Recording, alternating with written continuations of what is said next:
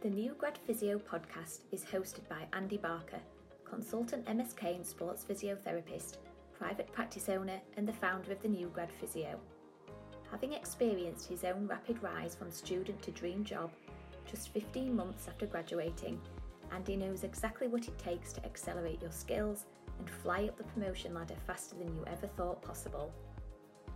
Having previously worked in his dream role at the Leeds Rhinos as the head of physio and rehab, Andy now consults with a number of individual elite athletes and within professional rugby, football and dance, whilst running his own group of private practice clinics. He started the New Grad Physio to help student and new grad therapists just like you overcome the specific challenges you face at the start of your therapy career, helping you to dodge the common pitfalls that can cause confusion and overwhelm with your clinical practice and stop you getting the patient results and the jobs or promotions you deserve. This podcast will deliver you actionable advice, will help you make sense of your patient assessments, reason your treatments and patient rehab to get results well beyond your level of experience. You will also discover what you need to do to open doors, to create opportunities for yourself, so you can enjoy the best possible start to life as a new grad physio. So, let's get started. Hey, it's Andy Barker here and welcome to the New Grad Physio podcast. In this week's episode, I want to talk about back pain, but I actually want to pick apart probably my biggest learning over the last 10, 12 years or so that's actually helped me get better results with lower back pain patients and athletes. And it actually has nothing to do with the lower back. So you might be thinking, Andy, what the hell are you talking about? That surely makes no sense. And surely to get better at treating the lower back, to get better at rehabbing the lower back, you need to know more about the lower back. So what I first want to do at the start of this podcast episode is just to explain what I'm actually talking about. And you will have no doubt probably seen some of this content, most probably on social media. Maybe you've seen it on YouTube. Maybe you've seen other therapists, physios, etc. talk about this concept before. And it's about treating the rib cage. And to wind back a little bit of time, I first sort of came across this sort of concept around treating the rib cage and the diaphragm. Probably around 15 years ago, actually, when I first started out, when I just sort of graduated. And I'll be totally honest, I attended a lot of courses, both in person and online, spent a lot of money, and I had very mixed success trying to implement these treatment techniques, the assessments I was using, the treatments and the rehab that I was doing when trying to treat the rib cage. And for that reason, I sort of parked that stuff for a number of years, really, just because I struggled to integrate into my practice. And I was finding some patients would get really good results, would have a massive impact on their pain, their symptoms, and on others it wouldn't change a thing. A few actually made them worse, and I couldn't really make sense of it. So when I tried to apply it, when I was working at the time in rugby, in professional sport, and also in the private practice, the results were so mixed that I had to park it. I couldn't continue to use it in the way that I was at the time.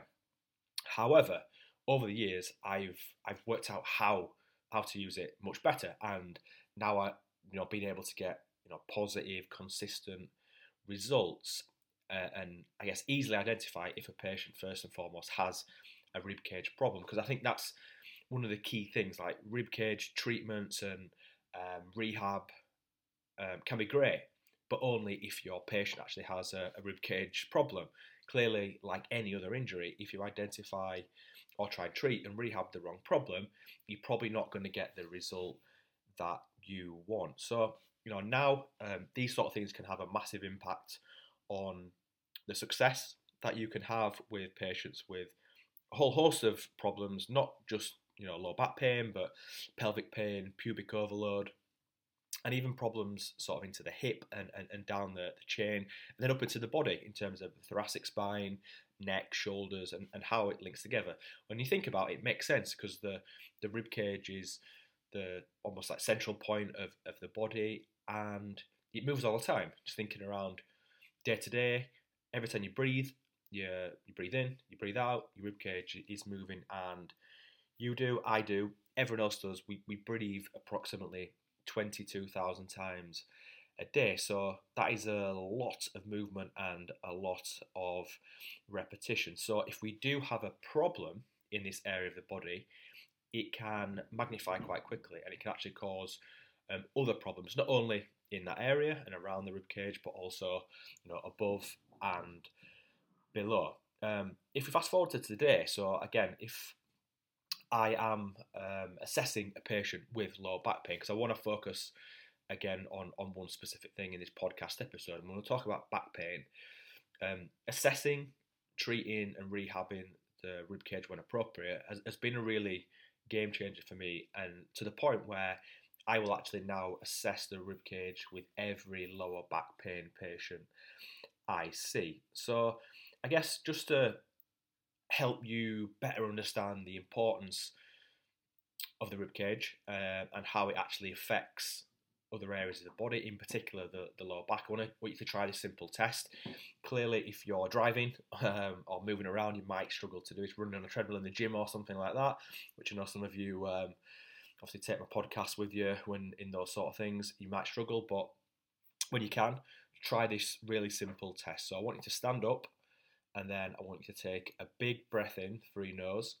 Then, once you've taken a big inhalation in through your nose, I want you to take a long, slow breath out through your nose or mouth.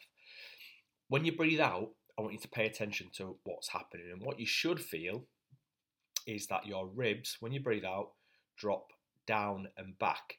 Or more accurately, if we gave them their Sunday name, that would be that your ribs depress, retract, and internally rotate.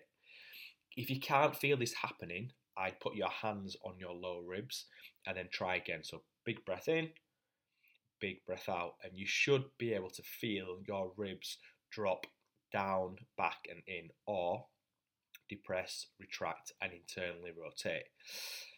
When you breathe in, the opposite happens. So your ribs will move up, forwards and out, or more accurately, they will elevate, they will protract, and they will externally rotate. So remember, this process is happening 22,000 times a day approximately. Obviously, it's going to be a little bit of change person to person, but that's a lot of times because you're breathing clearly all day, every day. So just thinking around that, logically, if we've got an issue then with the rib cage, your patient's got an issue with their rib cage in relation to, just put simply as an example, they may have an immobile rib cage that doesn't move particularly that well. It's clearly going to affect their breathing mechanics, and these problems can magnify pretty quickly. That hopefully makes sense and is pretty logical. But why is this important for lower back pain? So, really simply, when you breathe out and your ribs drop down and back and in, or depress, retract and internally rotate, this movement is combined with posterior pelvic tilt and lumbar spine flexion. When you breathe in and the ribs move up and forwards and out, so that would be elevate, protract and externally rotate, this movement is combined with an anterior pelvic tilt and lumbar spine extension. So, put simply, every time you breathe in or you breathe out, there's movement at your pelvis and also movement at your lower back. So, as an example, this is something I would commonly see with a lot of patients in back pain. If your patient has poor movement of their rib cage, this is going to affect how their lower back and pelvis moves. So again, clearly, I've given you an example there of and showing you how the movement at the rib cage, the pelvis, and the lumbar spine is linked together. So again, if there is an issue with the rib cage, it can affect not only the pelvis, the lumbar spine, but also the hips. Obviously, the hip joint's part of the pelvis, and we know we can get changes, lower down the kinetic chain into the knees, ankles, etc., etc. So rib mechanics affect all these areas of the body, and I guess a common thing I see a lot in clinic is patients that have issues around their rib cage and they've maybe not been identified. And I'm not for 1 minute saying that every patient that has, persistent lower back pain has a rib cage problem. Many of them will. I would say more have a problem than don't. And this clearly is not the only way to manually or rehab a patient with persistent lower back pain.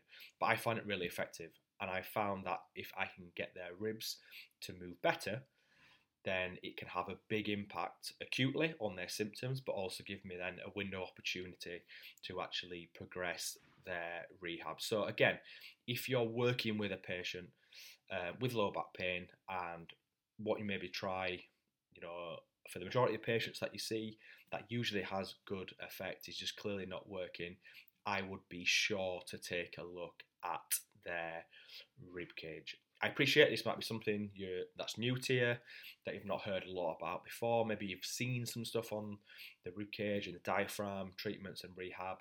Maybe like I was when I first started out, maybe you tried to integrate it into your own practice with mixed results.